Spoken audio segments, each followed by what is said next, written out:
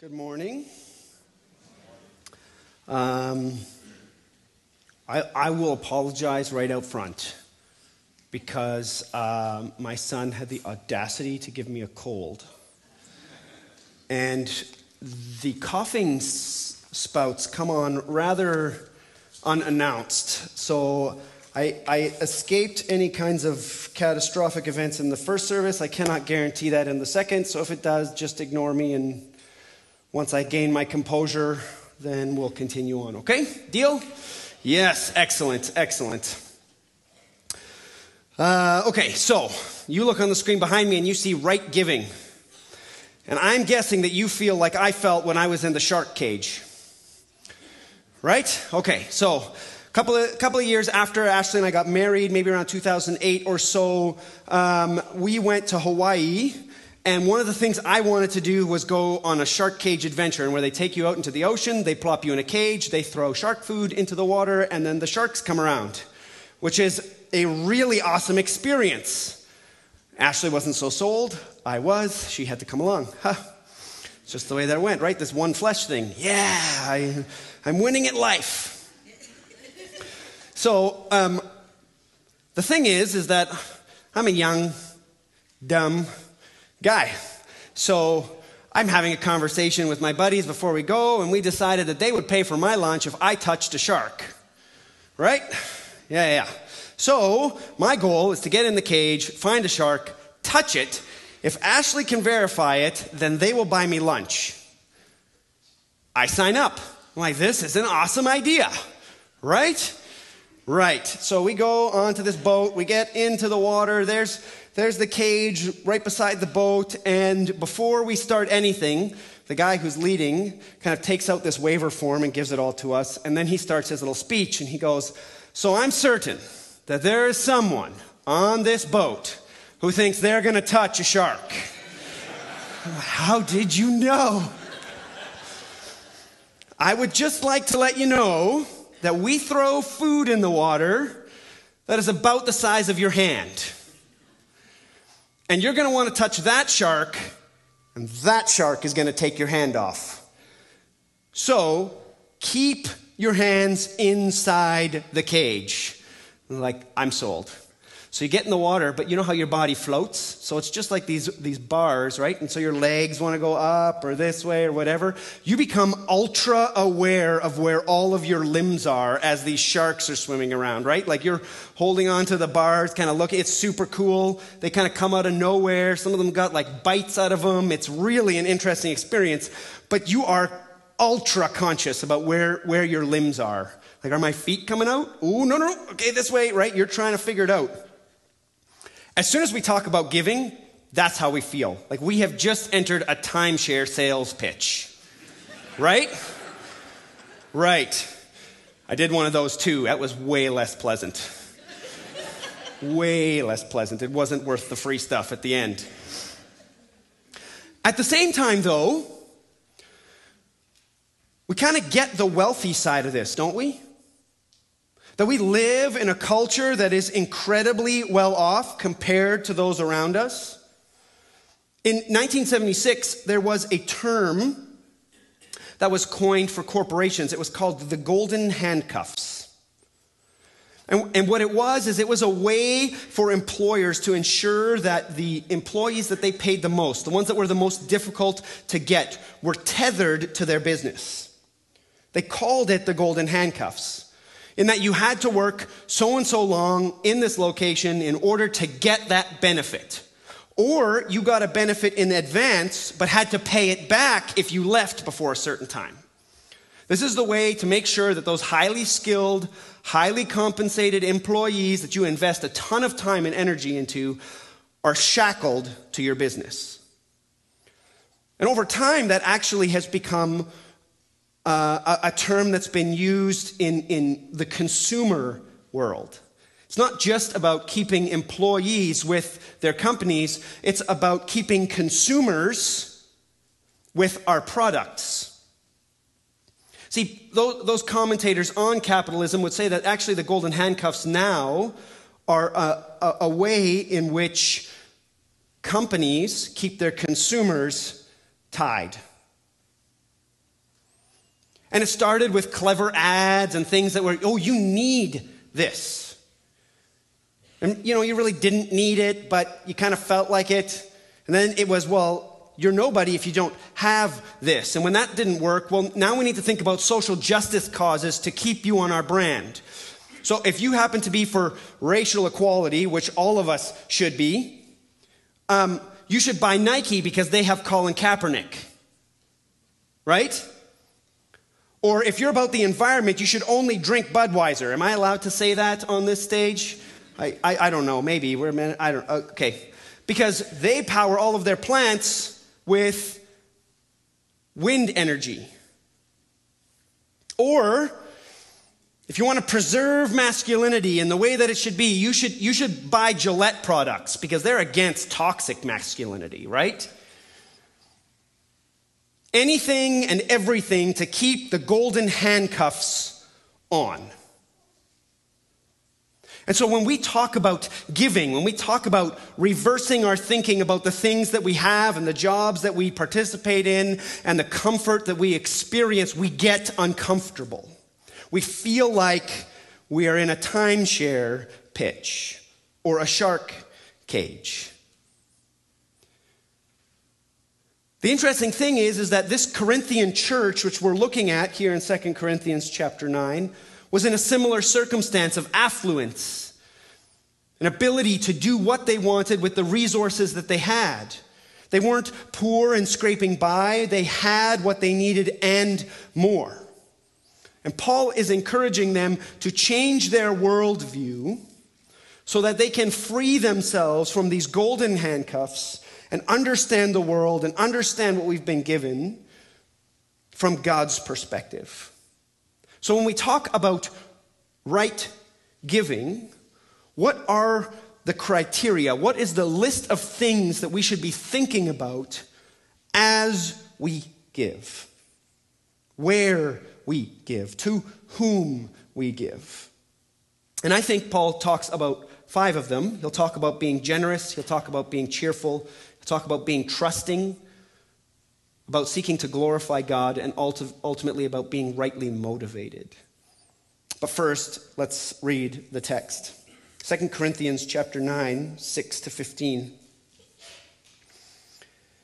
The point is this: whoever sows sparingly will also reap sparingly, and whoever sows bountifully will also reap bountifully.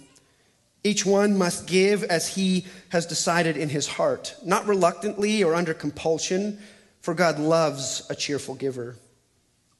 And God is able to make all grace abound to you, so that having all sufficiency in all things at all times, you may abound in every good work. As it is written, He has distributed freely, He has given to the poor, His righteousness endures forever. He who supplies seed to the sower and bread for food will supply and multiply your seed for sowing and increase the harvest of your righteousness. You will be enriched in every way to be generous, in every way, which through us will produce thanksgiving to God. For the ministry of this service is not only supplying the needs of the saints, but is also overflowing in many thanksgivings to God. By their approval of this service, they will glorify God because of your submission that comes from your confession of the gospel of Christ and the generosity of your contribution for them and for all others, while they long for you and pray for you because of the surpassing grace of God upon you. Thanks be to God for his inexpressible gift. Did you catch the 5 I talked about? Generous, cheerful, trusting, glorifying, and rightly motivated. Well, let's start with the first one. Right giving is generous giving. Verse 6 says, the point is this: whoever sows sparingly will also reap sparingly, and whoever sows bountifully will also reap bountifully. I think this makes sense in our culture. It's not much different. I mean, if you happen to be a farmer here in Chilliwack, this makes sense. You don't keep half of your seed in the barn if you want to have a full field. You take the seed that you have and you scatter it on the field so that you can have a bountiful harvest. A fool thinks if I plant half my seed, I'll get double the harvest. You plant the seed appropriate for your field so that you get the harvest that you require. If you take one bag and sow one bag of seed, you will get one bag of harvest. This is not a hard concept. We can apply this elsewhere too, though. I mean, if you want to get fit and you decide, I want to spend 15 minutes a week getting fit, you're going to reap 15 minutes worth of benefit. If, on the other hand, you spend 5 days a week working hard at it, you can expect to get results. What you sow, you will also reap. This works with our studies, with our work, with our families. The time and effort and value we put in will result in what comes out. Paul's saying that this is how our giving should look. You see, if you give sparingly from the crumbs that fall off of the table, you should not expect feasts. However, if you give in abundance, with open hands and open arms and open heart, you should expect abundance. And this is not just a concept that Paul is using to manipulate the Corinthians. This is something that God uses throughout the Old Testament, particularly Proverbs 11, 24, and 25. One gives freely, yet grows all the richer. Another withholds what he should give and only suffers want. Whoever brings blessing will be enriched, and one who waters will himself be watered. Paul's assumption to the Corinthian church is, look, you have been given lots. And if you give lots, you will benefit lots. This is a zero-sum kind of game for Paul.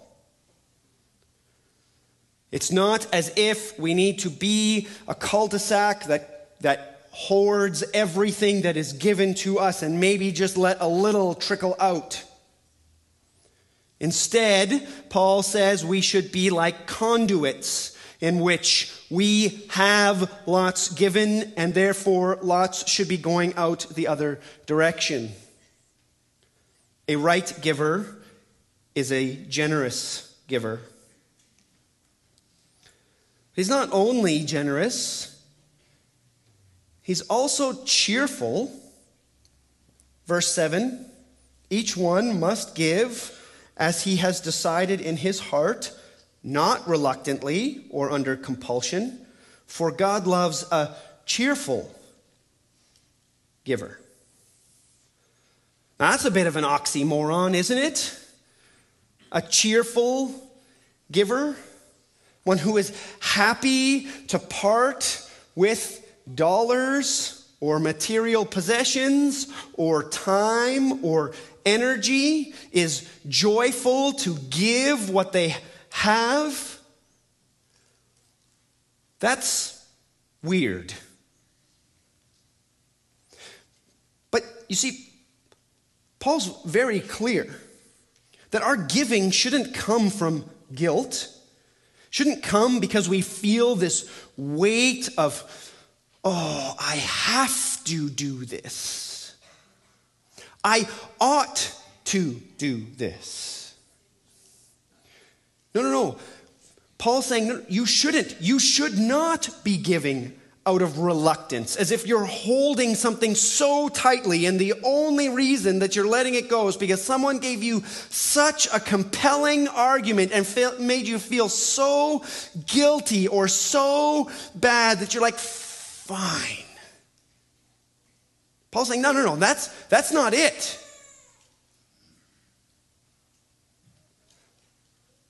We shouldn't be looking at the circumstances that are terrible and waiting for the guilt to set in. That's not what a right giver does. But he's also not coerced. There is a large movement in churches which says something like, you want to be blessed? You want that Ferrari? When the offering comes around, give us your money. Then you'll be blessed.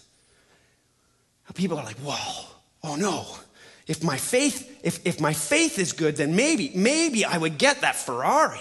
Oh no, maybe I would get that house, or that I would be healed or whatever. I've got to be faithful. And so now they're giving out of coercion. Someone has manipulated their mind into thinking that this will get them something.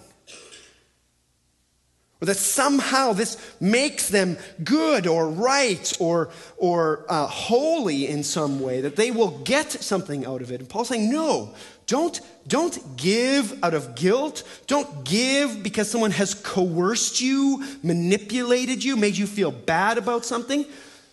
But give from joy.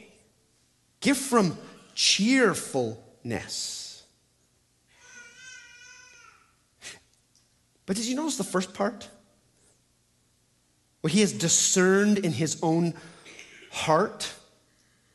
This is also an intentioned cheerfulness. This is a weighing, what do I really need? What do I really want? What is superfluous? What is necessary? See, Paul is trying to encourage the Corinthians to understand that what they're doing is partnering in something. So our hearts should be excited about the thing we're giving to. It shouldn't be a thing of where, the obligatory mail comes in and we get this thing, we go open it with a little bit of fear and trembling and go, oh yeah, I got to do that. Do I have enough money in my savings to do? Okay, maybe if we do this, I don't know. We were planning on this trip. No. This is how it should be. It should be a matter of being. I get to be involved here. Have you seen what God is doing through this organization? I get to throw my resources behind this thing that's happening. I get to spend my energy and my time thinking about what is happening here. Do you see what God's doing? God's changing lives. He's feeding the poor. He's seeing people come to know him. He's restoring families. I'm excited about this. I'm behind this, not only with my dollars, but with my heart as well. With my time and energy and prayer. See, he's not asking the Corinthian church simply to write a check. He's saying you need to discern in your heart, where is God leading you? Is your heart joyful in the thing that you are partnering in? Are you seeing fruit and are you excited about it? God loves a cheerful giver. This is not a new concept. Again, in Exodus chapter 25, verse 1 and 2, just after the Israelites had spent 400 years in slavery and they had taken some things as they left from Egypt, and God gives them the law at Mount Sinai. And then he tells them how he's going to build his tabernacle and says this is going to be built out of gold and that's going to be built out of silver and that's going to be built out of bronze and we need this purple fabric, we need this many clasps here and we need this kind of wood here. Then he says to Moses in Exodus 25 verse 1 and 2, he says, the Lord said to Moses, speak to the people of Israel that they take for me a contribution. From every man whose heart moves him, you shall receive the contribution for me. See, even in that circumstance, God is asking, is your heart aligned with me? Do you want to build a place of worship? We just came out of difficulty and darkness, but unless your heart is in it, keep that gold, keep that silver, because it doesn't mean anything to me. What matters is your heart, Israel. Does your heart move you to come in line with what God is doing? This is the same thing that God says in Deuteronomy chapter 15, 10 and 11, when he's talking about the poor among them. He says, "You shall give to the poor freely, and your heart shall not be grudging when you give to him. Because for this is the Lord your God will bless you in all your work and in all that you undertake. For there will never cease to be poor in the land. Therefore I command you, you shall open wide your hand to your brother, to the needy and to the poor in your land. That your heart shall not be grudging." See, God's purpose in this generosity isn't what our culture says. Let's eradicate poverty. Let's change global warming or whatever the cause is. It's about aligning our hearts with what God is doing and holding our hands open with what we have and cheerfully being able to participate in God's work. Are you a cheerful giver? Or do you give from obligation? Does your heart overflow with the joy that you get to participate in what God is doing? In the missionaries that are in Burundi, or the Cyrus Center here, or the Ed Center? Are you excited about what God is doing through you as you give some money to that homeless person on the road? Is your heart full of joy as you participate with generosity? Third, though, right giving is trusting giving.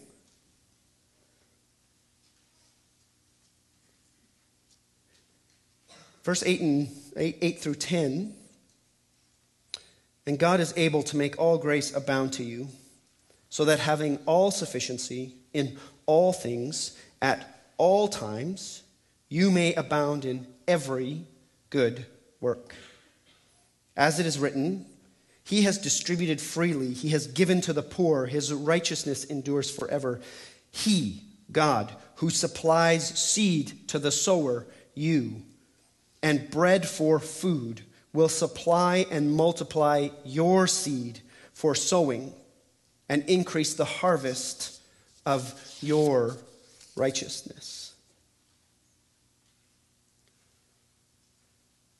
You notice how many times Paul uses all? All grace, all sufficiency, all things, all times, all works.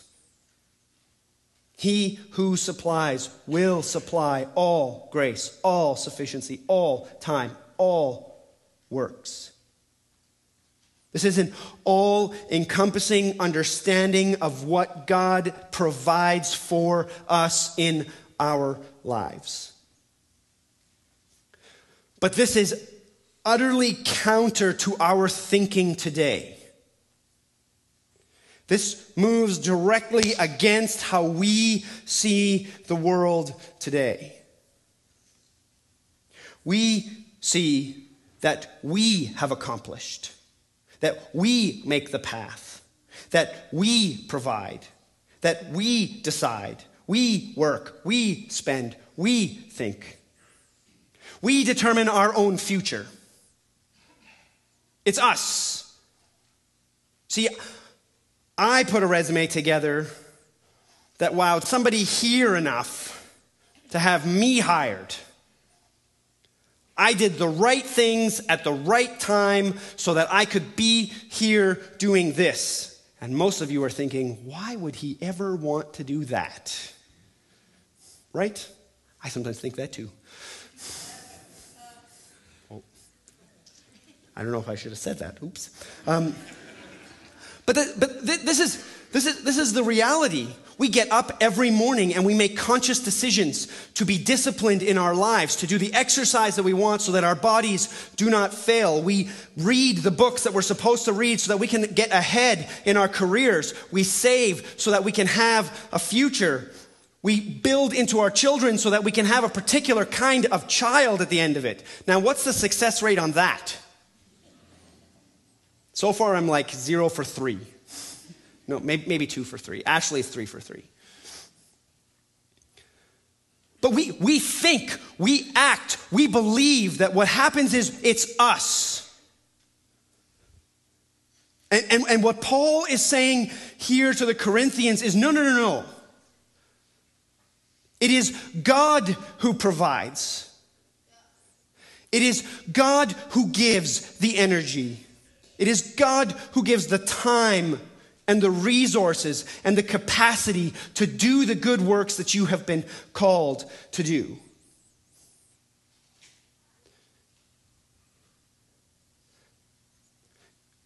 You see, when we start to think about how difficult or how intricate it is that we stand where we stand with the stuff that we have, we start to realize how important it is that God be involved.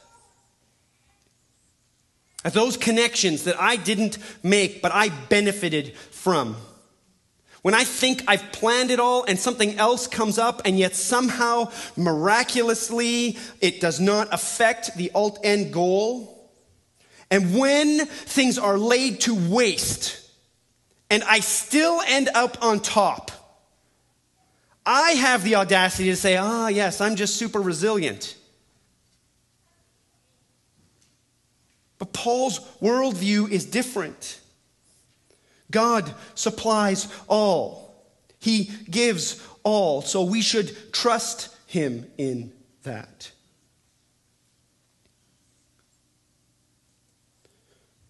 But that means that we have to trust that he's actually going to be faithful in doing that, right? Not only believe that that is how the world actually works, but then once we are there is to say, no, I need to trust that God who says he will supply all that I have or all that I need so that I can give freely. I need to trust his word, don't I? I need to see him as faithful and good. So that when he says, if you sow generously, you will reap generously, that I can hold on to that. I have to trust God in that because we are not dealing with small things. Jimmy and Laura Siebert are a pastoral couple in Houston, Texas. They lead a small church down there, and as they started to read the scriptures and teach on generosity, they discovered that their life was really not being lived as God had intended. So they came to the conviction that what they need to do is they need to decide, what do we need? And they decided, well, for them and their 5 kids, this is what they needed. They needed food to eat, and a place to sleep. The rest they were going to give away. Now, some of us financial planners here are like, but what about their retirement? What about a sick day? What happens if he goes to work and gets in a car accident? Or one of their kids comes down with cancer and they need to go to the hospital? What about those things? See, but they trusted God. They said, I believe God that when he says that he will give us, when we are generous, we will trust him. And they have not wanted for anything. Their children have not wanted for anything. Do they have a retirement plan? No. Does that make some of us uneasy? Yes. But they trust God. Or maybe it's not money. Rachel and Mike Erkman were real estate managers. They managed commercial real estate properties. And one of their employees' husbands was dying of a liver issue, a genetic disease that attacked his liver.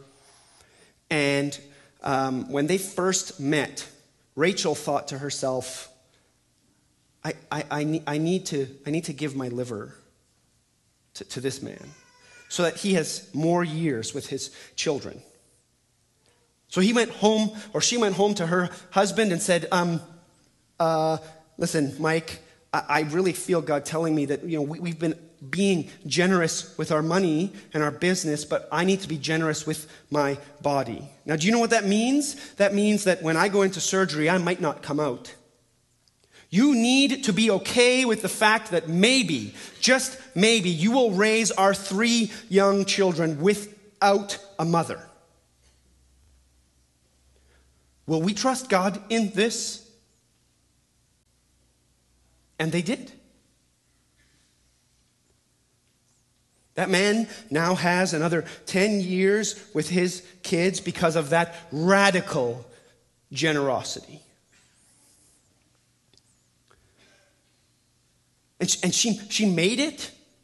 Surgery went well. Everything is good. But they were willing to lay on the line everything because they trusted God's promise. Right giving is a trusting giving. Fourthly, though, it's a glorifying giving. It's not only generous and cheerful and trusting, but it is in a particular direction. Verse 11 and 12 say, "You will be enriched in every way, to be generous in every way, which through us will produce thanksgiving to God. For the ministry of this service is not only to supply the needs of the saints, but is also overflowing in many thanksgivings to God."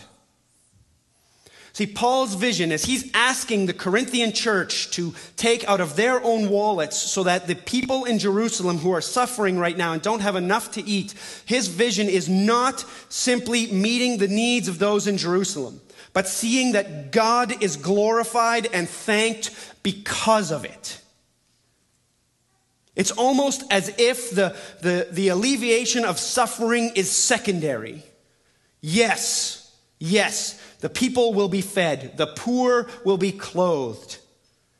The orphans will be adopted, and those are good things. But you know what's better? God is glorified because those that are helped turn not to those who gave, but to God. And say, "Thank you, Father, for sending someone with an open heart and open hands to give me what they had that I don't deserve."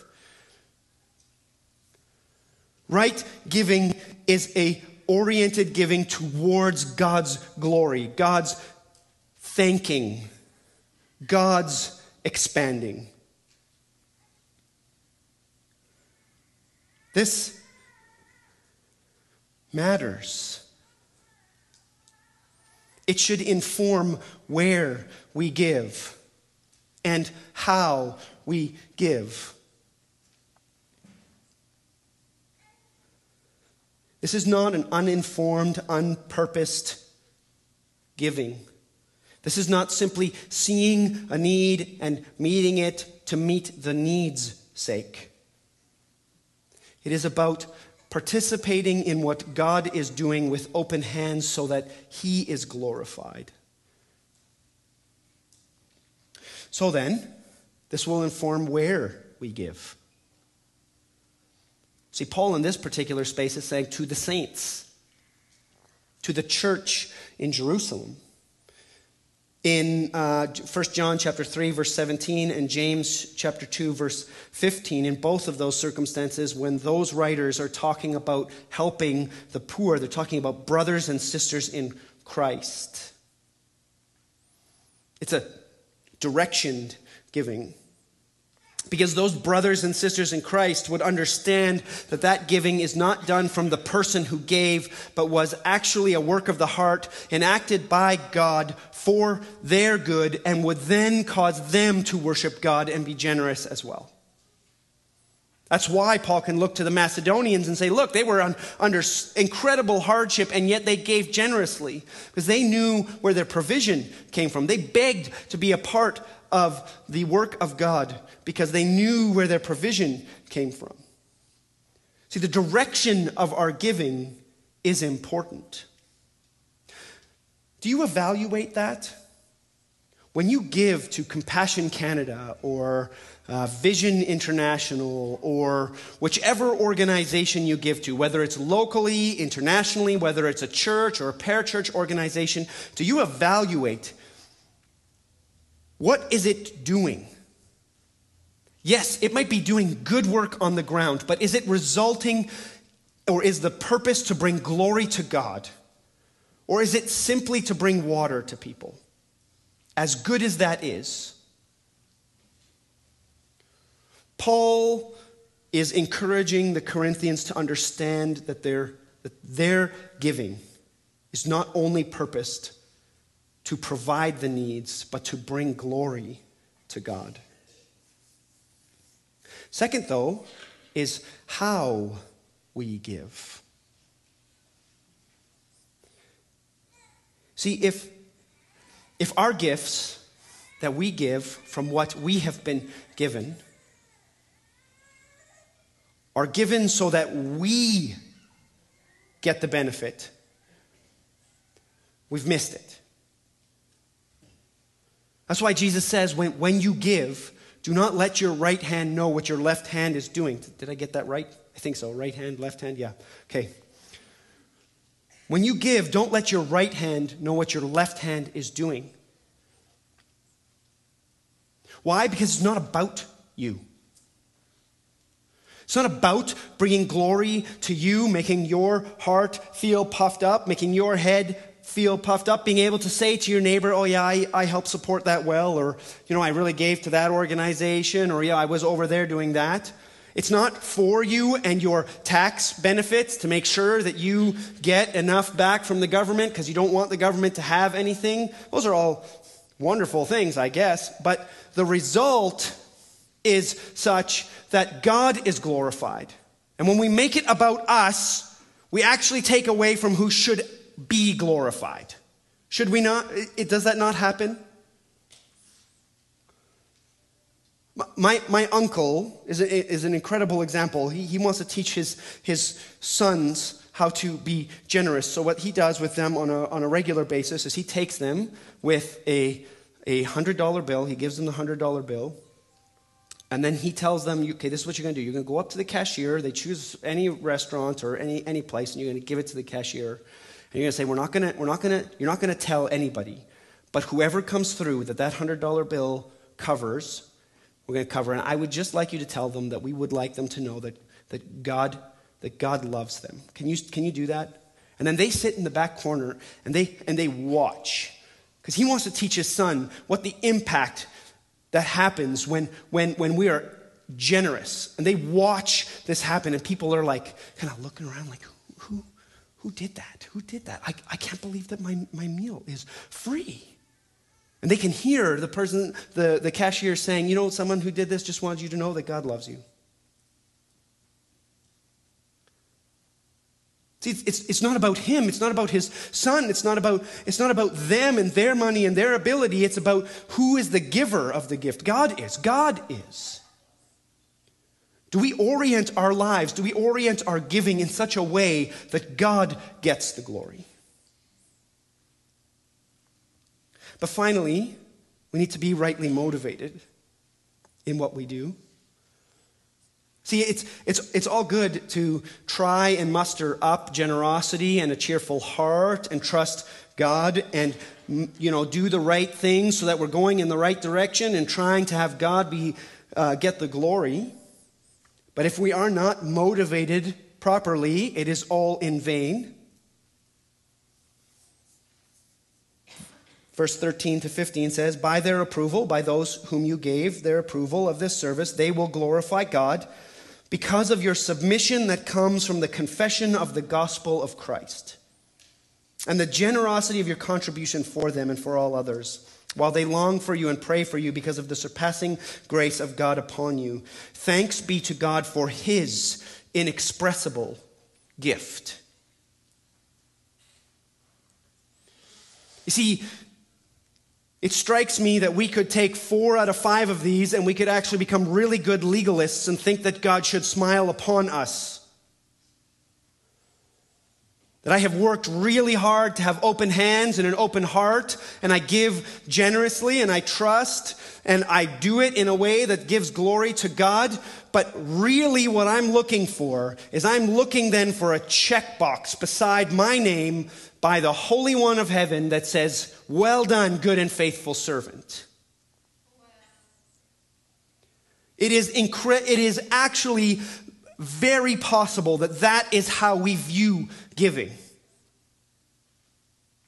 And we would see it as an act that earns favor with God, and we are motivated by being seen as right in front of those around us and God himself. But that's the wrong motivation.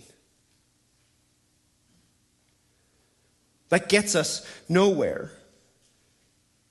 See, the foundation of our joy, the foundation of our generosity, the foundation of our trust, and the direction we move is not based on what I do, but what has been done.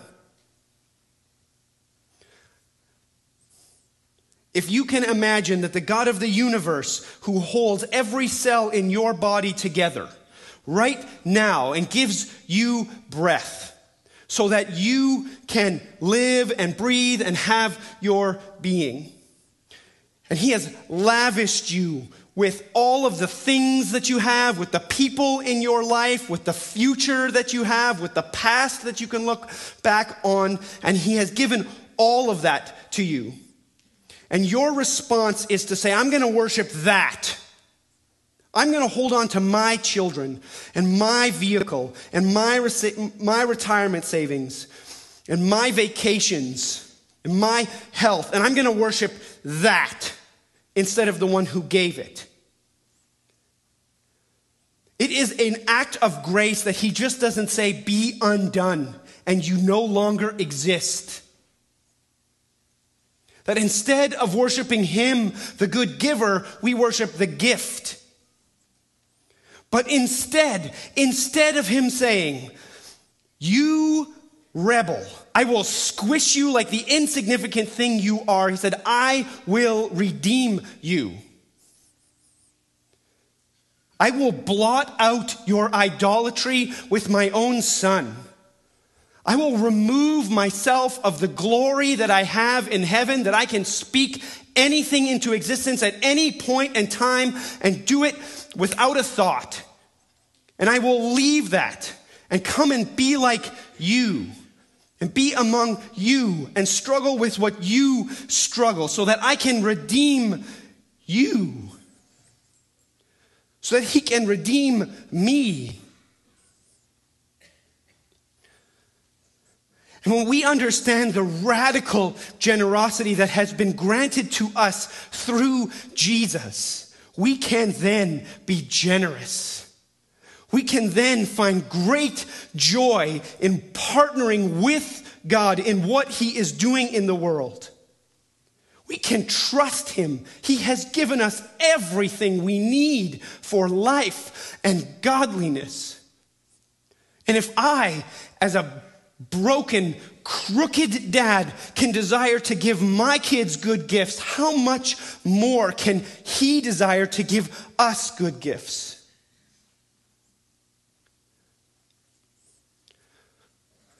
Right giving is a motivated giving because of how good and gracious our Father in heaven has been. Let's pray.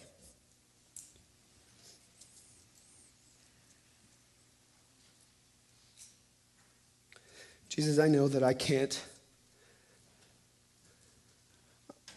do the things I just said here, that we can't. We can't be generous in and of ourselves. We can't be joyful in and of ourselves or trusting of you. And so I ask, God, that your Spirit would come upon us. God, that we would see your goodness in Jesus and your generosity towards us.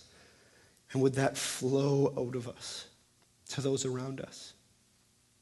God, would we see you as a good Father who gives good gifts and who supplies for all our needs so that we can supply for those who are around us? Oh, Jesus, would you do that in us, I pray. In Jesus' name, amen.